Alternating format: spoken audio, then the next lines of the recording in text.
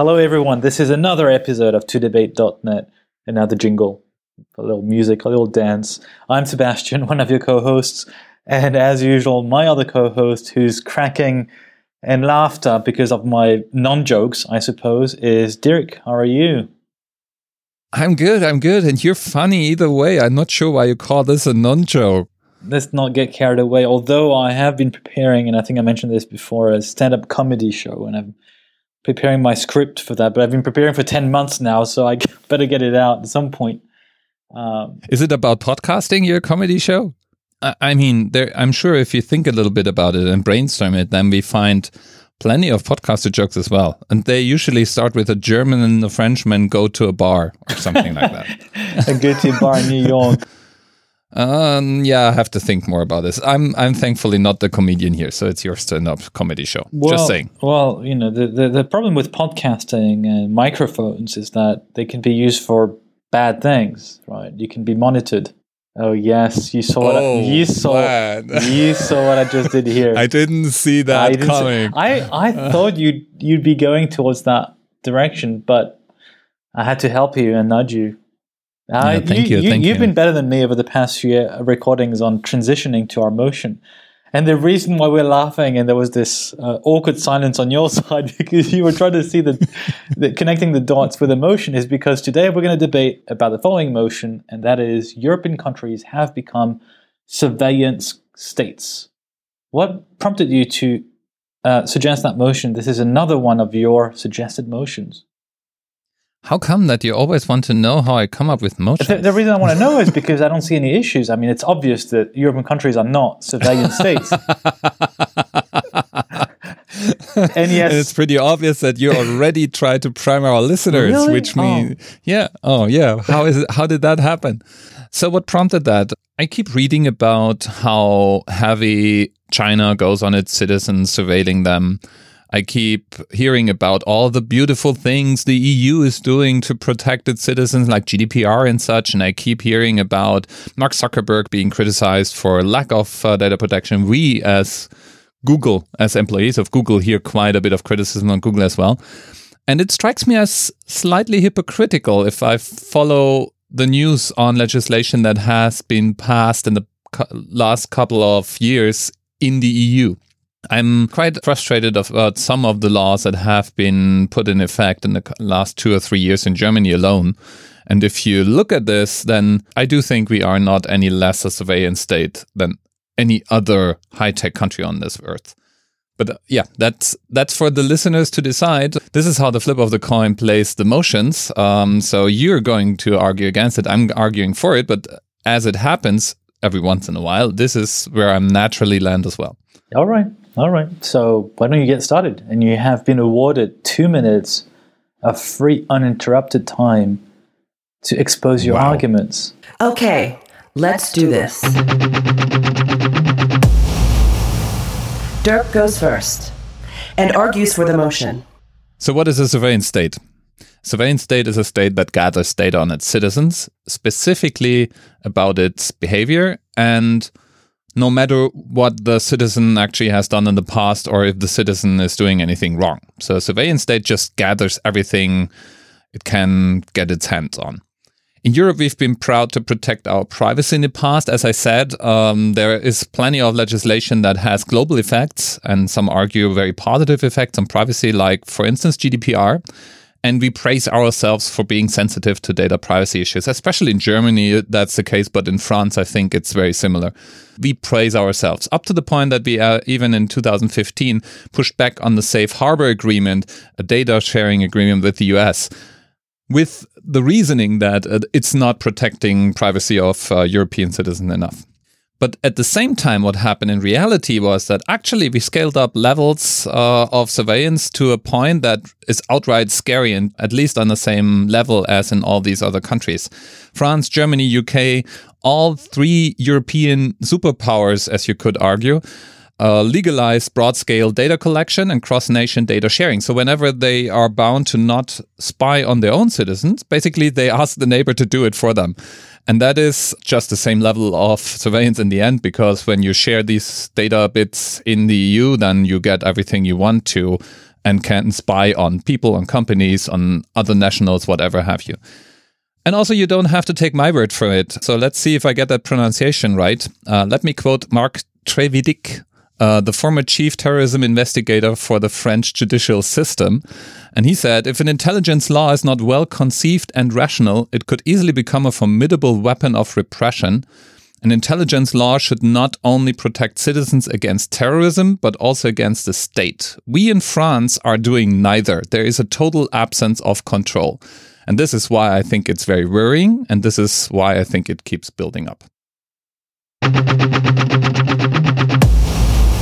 And now on to Sebastian. Let's hear his argument. It's easier today to claim that there is surveillance everywhere than to claim that there is no surveillance or limited surveillance or controlled surveillance. And even from that point onwards, it's very tempting to go and say it's the state's sole intention to just monitor each and everyone's behavior.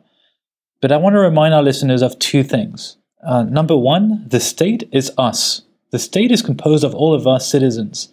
And the second thing, and I'll expand on these 2 points in a second, surveillance can also be something positive when it's for our own good. Surveillance has this very pejorative connotation. It doesn't have to be that way. It has its risks, which you highlight, and I agree with the risk you're highlighting, but I disagree, obviously, on the fact that the European countries are already in a status of being purely described as surveillance states.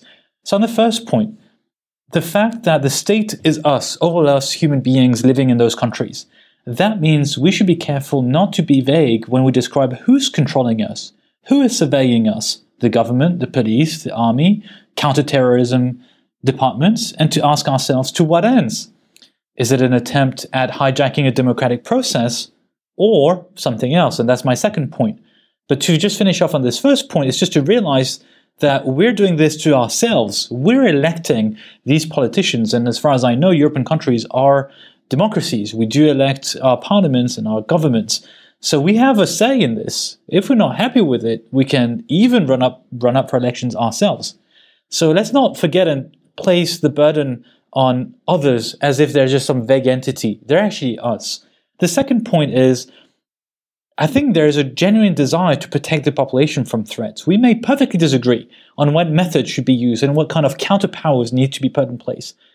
But let's not also consider that all data collection is surveillance. Some data collection or some tracking of behavior, I want to believe, or at least most of it, can be used to offer better and more tailored services, not just by private companies, by the way, but also the public sector. And the EU, just to close off, and I have more arguments afterwards, has been built after the Second World War to establish peace, to establish a stable federation to help develop trade, free movement of people. And this is very much the case today. So I hope people feel that way, and are not scared by these words of surveillance and data collection. And as you pointed out, we Europeans are very clear when other countries like the US are very invasive in terms of collecting data or trying to get data from us, and we just say no.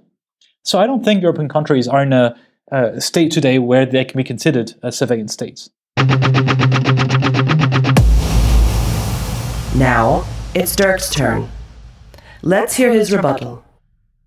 Oh, by now we have broad agreements in place how we share data with the US. Don't get me wrong. There is plenty of European citizens' data shared between Europe and the US. I don't have any doubts that there is plenty more shared than you would deem appropriate for the use cases that people cite. Current EU systems are not collecting these data for negative or for suppressive means. I'm not saying that. I'm not saying that the French government collects data to suppress its people, nor is the UK government trying to crack down on dissidents or the German government trying to block people from voicing their opinions. Today, these systems are powerful systems, and this is exactly why checks and balances need to put in place protective checks and balances at times of peace and at times of democracy, because they are there to protect us from the state when things get worse. And there have been countless cases in history where a benevolent, positive government just flips and is taken over, and all of a sudden all these systems that are put in place right now to protect us from terrorists or just help us working through our own fears are used for other means. And actually it is a slippery slope. So let me give you an example. Just 2 weeks after the November 2015 terrorist attacks in Paris, during which 130 people were killed, 2 weeks after, France adopted the International Electronic Communications Law that gave massive rights to law enforcement and terrorism fighting units and opened up the doors for massive data sharing. Similar laws have since been put in place in the UK and in Germany. In Germany, also in the past year, police got more rights to arrest people. Government agencies got more rights to share data with each other. Laws that basically protected citizens for unlawful investigation, unlawful surveillance were cut down. So all these things happen right now, all in the sense of protecting us from terrorism. Now, what already is happening is that what yesterday was a law to protect us from terrorism is today's law to protect us from criminal acts. We have countries like Turkey where some opinions you voice in a newspaper can be colored as a terrorist act. And it's the same laws that we put in place right now that may tomorrow just be used against journalists or dissidents that just happen to have a different political opinion. So I do think it's worrying. I do think it's a big deal. I do think we have an increasing level of surveillance happening in the EU. All big countries do that right now, so all the small countries will follow. And unfortunately, Europe is a model for many other countries on this planet. So it's only getting worse, and I'm worried about it. Now it's Sebastian's turn. Let's hear it.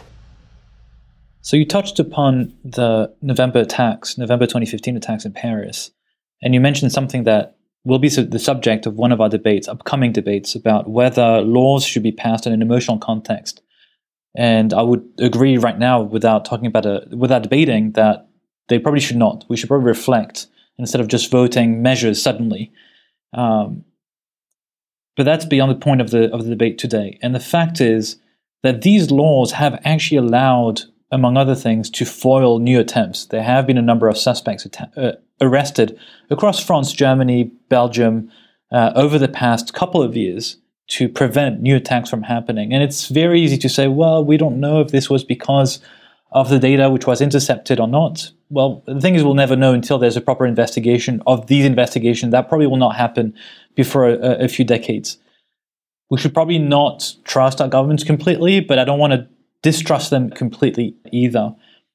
And I think the EU does have our best interests at heart. Why? And I want to be careful again, I'm saying the EU as if it's a vague entity. The EU is us, it's all of us. We elect these people to represent ourselves. You mentioned the fact that the Court of Justice of the European Union had struck down the so-called safe harbor data sharing agreement that would have allowed the transfer of European citizens' data to the US. Another example is the European Court of Justice, which has set limits on telecommunication data retention. So I want to believe that we have institutions and these checks and balances, as you rightly put it, to oversee all these things. And actually, they exist. These oversight mechanisms do exist. They're often put in place when new powers are being authorized for the police or the army. And I give examples, and I won't be specific on countries, but I've tried to make it a generic analysis of the kind of oversight mechanisms which have been put in place. For instance, requests have to be made to a minister and a judge. Depends on the country. It can be a single or a double review, especially in the case of a bulk interception warrant. In many cases, there's a time limitation, which extends for a few weeks or a few months. Sometimes it can be only authorized under very exceptional conditions, or there have to be adequate legal safeguards. So it's not a black or white thing. There are safeguards which are trying to be put in place. You may judge that it's not enough, but there's an attempt at that. I think our politicians, our governments are conscious of that, and that try to do their best effort to try and contain these new powers while still trying to do the job of counterterrorism. I think another example is GDPR. You keep mentioning it, but I think most privacy and protection laws for citizens come from Europe, and it's actually a stereotype that Europe protects its citizens much better than the rest of the world. And in fact, these GDPR regulations have been exported to a number of countries around the world. So it's not as if we're not leading in that area of privacy and protection of our citizens. Now, it's not to say that data collection, storage, use, and personal data protection measures are perfect, nor even perfectly implemented. And we should keep watch, as we're doing today with our debate. But to go to the extent in describing the EU countries as surveillance states, I think is, to me, far-fetched. If that's the case, and I'll conclude on that, if Europe has become a series of surveillance states, what would you say of Russia, the US, or China? Final statements. Dirk goes first. Honestly, I don't think it's a matter of degree. You're a surveillance state or you're not. When are you a surveillance state? If you survey the behavior of your people, no matter if they are accused of anything wrongdoing, without having a judicial warrant up front. And this is exactly what happens. The things that you mentioned are just not true. At least not in Germany. And last time I checked, Germany has been a kind of an important country in the EU. And in Germany, for instance, if you happen to walk close to a demonstration of people walking the street, no matter how peaceful, no matter the topic, chances are that police is recording your faces and putting it through face recognition, because in Germany also it's illegal to hide your face. If you walk there with your phone, then your phone positioning data is registered there. And right now they argue about the legislation that they can start surveying your phone. So I just disagree. We are a surveillance state because we survey people at massive scale right now. And surveillance changes behavior, and surveillance changes how free people feel. It kills freedom in the end. And as soon as an oppressive regime comes to power, these systems are put in place to oppress people. Sebastian. So I think we fundamentally agree on something that you've nailed very precisely, which is the degree. Whether there's a degree or not in being a surveillance state. I firmly disagree that it's black or white. I think there's a spectrum. I think on the extreme end of that spectrum, you have a country like China, which is monitoring its population very precisely. And I think on the other end of that spectrum, you have the European Union and its countries. And in between, you have the US and a bunch of other countries on the planet. And that's why I'm very clear on this aspect that we do need to have independent scrutiny and judicial review of any data or person monitoring in our countries. And that requires us, the state is us, to make sure that we keep a watch on this and we elect the people, or we run up for elections ourselves to make sure that this is happening, that we both have a safe country and at the same time protection of our privacy. In conclusion, I will firmly stand against the motion, which is that European countries have not become surveillance states.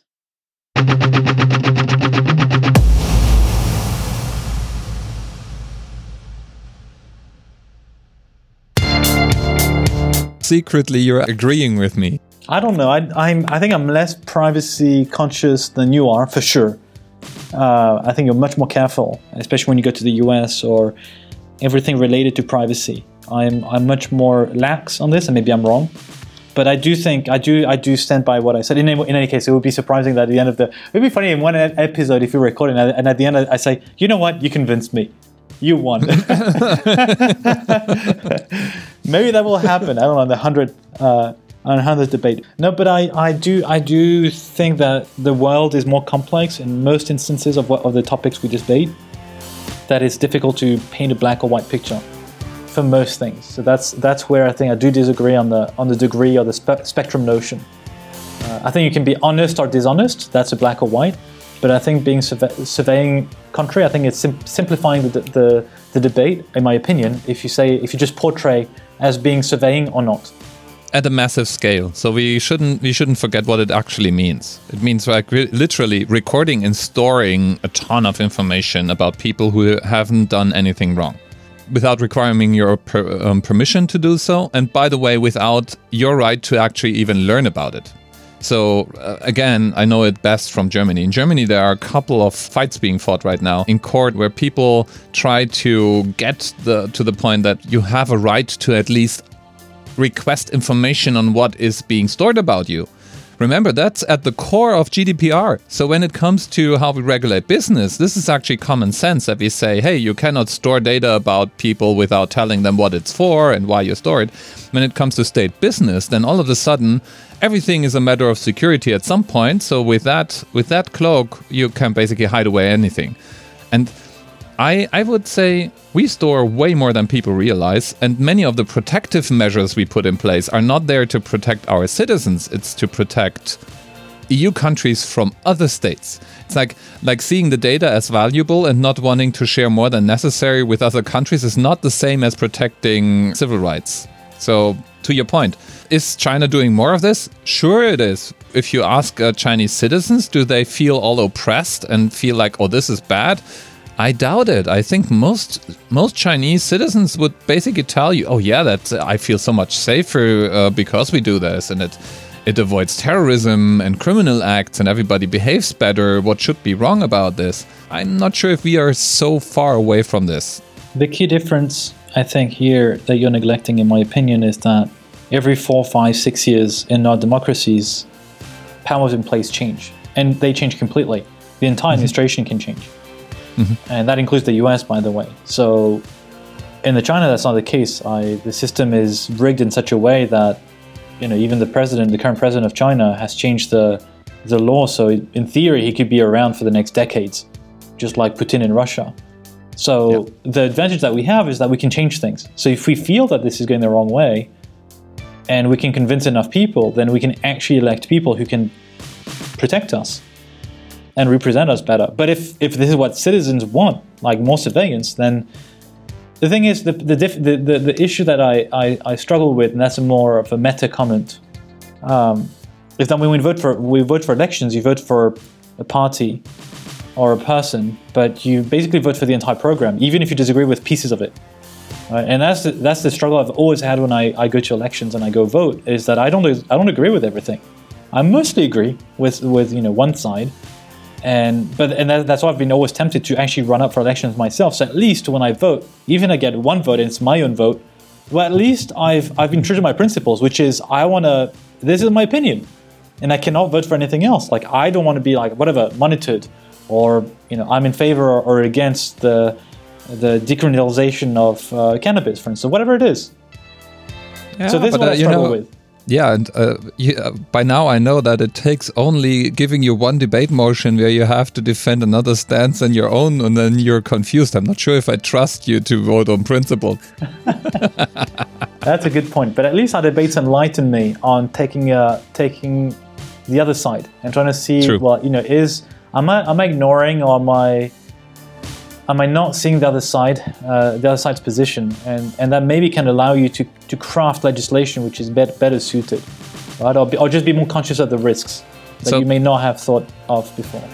So here's the thing: we live in an age where massive technical systems are put in place, where the layman doesn't understand the system and its consequences. Neither are the politicians debating about it. It is pretty obvious when you look at things like Article 13 that in the end, even so it doesn't say it in the legislative text, it basically will result in an upload filter-like system, which in the end will fail to do what it set out to do. And yeah, we may overturn it in a couple of years. We may need to roll it back. The interesting thing about that process is we are trusting politicians to make decisions on things they cannot understand, and we don't understand either, with vast consequences. And one consequence that's pretty obvious is a ton of data is collected about me, and it's sold to me by telling me I'm now safer than before. Well, I haven't been in danger before. Just because there are terrorist attacks in this country doesn't mean I'm more safe or more endangered right now than I have been a couple of years ago.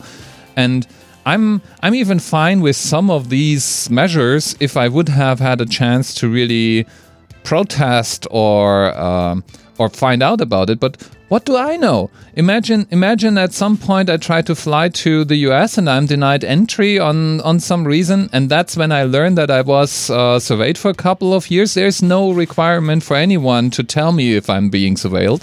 and they get around it by surveilling basically everyone on everything, and therefore I have to watch my behavior all of a sudden, because all of a sudden it matters what I write to you on WhatsApp, what books I read, what videos I watch, because all of this leaves an electronic trail, and this is scary.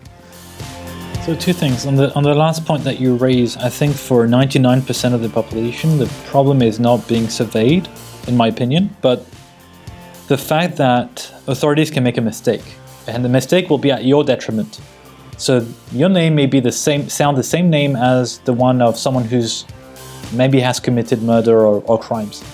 And the problem is, as it has been the case already, when the US had drafted a no-fly list, like people who are banned from flying, because people with Arabic-sounding names had the exact same names, they were actually banned from flying, and even though they got it corrected, they were still prevented or had issues from flying from one country to the US. So I think the main issue for me is this: it's mistakes, because the books you read or whatever, like no one cares.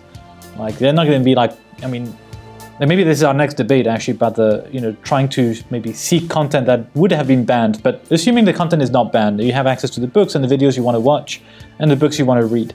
I don't think the problem is, states are going to know what you're doing because nobody cares. I mean, nobody will look into the details. They could, if you have a rogue policeman looking into the database and wanting to know what you're doing. But I don't think that would be the general case. I think that the general case is just making mistakes and assumptions based on what you're doing and flagging you as a potential threat when you're not. I think this is the risk. Yeah, sort of. It's not the actual content. Not exclusively. First off, it's not just about you. So yeah, the 99% of the law-abiding citizen who have nothing to hide, yada, yada, yada, yes, for them it's not an issue because they never encounter it. You know liberal societies by watching how they treat their dissidents and their artists and their journalists. And this is actually the problem, because if I collect all the data there is of the 99% of people who have nothing to hide, then I don't need to collect the people of those 1% who try something to hide something. And there are legitimate reasons to hide stuff. Sometimes societies turn against things we consider being totally fine. For instance, there are countries that all of a sudden turn really hard against homosexualism. How do you protect them? If you have all your data collected, then they don't need to know who is gay in your circle of friends. They just need to observe who you engage with in what manner. That's just one example. Honestly, if I go protesting and every once in a while there's an issue that really brings me to the street, it's not often, but sometimes it is the case, I'm on purpose not bringing my phone. I leave every electronic piece of equipment at home because I expect this to be tracked. Basically, the moment you go to the street and protest, you have to live with the fact that authorities are recording you, having you in a database stored as a potential noisemaker. And this probably scares some people away from protesting. Now, protesting is a civil liberty. It's me voicing my opinion. And all these things change behavior. This is really where it comes down to. It's not as easy as saying I have nothing to hide, I have nothing to fear, nothing gonna ever happen to me. Agreed. But I was not, I agree with almost everything you said. My point was not about saying you got nothing to hide. My point is, even if you have nothing to hide, you may be subject to police inquiry by mistake. And I think mistakes happen more often than we think. Not just because of a name mismatch, but just because you're suspected or you're potentially a threat. It's like Minority Report, right? Except this is happening for real now. We can actually have these signals and they may actually incur a number of mistakes. Perfectly agree with you on the demonstrations. In fact, we have seen this just in the past few weeks in France with the Yellow Vest, the Gilets jaunes riots, and they have been forbidden to demonstrate or they have been forced to go in specific areas. So we already see this. And this controversy also about the monitoring by the police or recording of the events. Anyway, let's wrap up on this, and I'll wrap up with one thing on my end, and that's to say we have European elections coming up in 1 month. Oh yeah. So Europeans listening to this debate, please go vote. Yeah, we have elections at the end of May. Don't forget to vote. And while we are at the topic of voting, also vote on our page, please. todebate.eu. There is a thumbs up, thumbs down thingy where you can let us know whose arguments convinced you most. Is it Sebastian's stance that no, we are not surveillance states and there are degrees of surveillance? Or is it my position that it's a black and white thing? You either are a surveillance state or not. And let us know. We are eager to learn about whether or not we convinced you and maybe even changed your opinion. Whatever you deem appropriate to share your feedback. All right. Thank you very much. Bye-bye. Bye.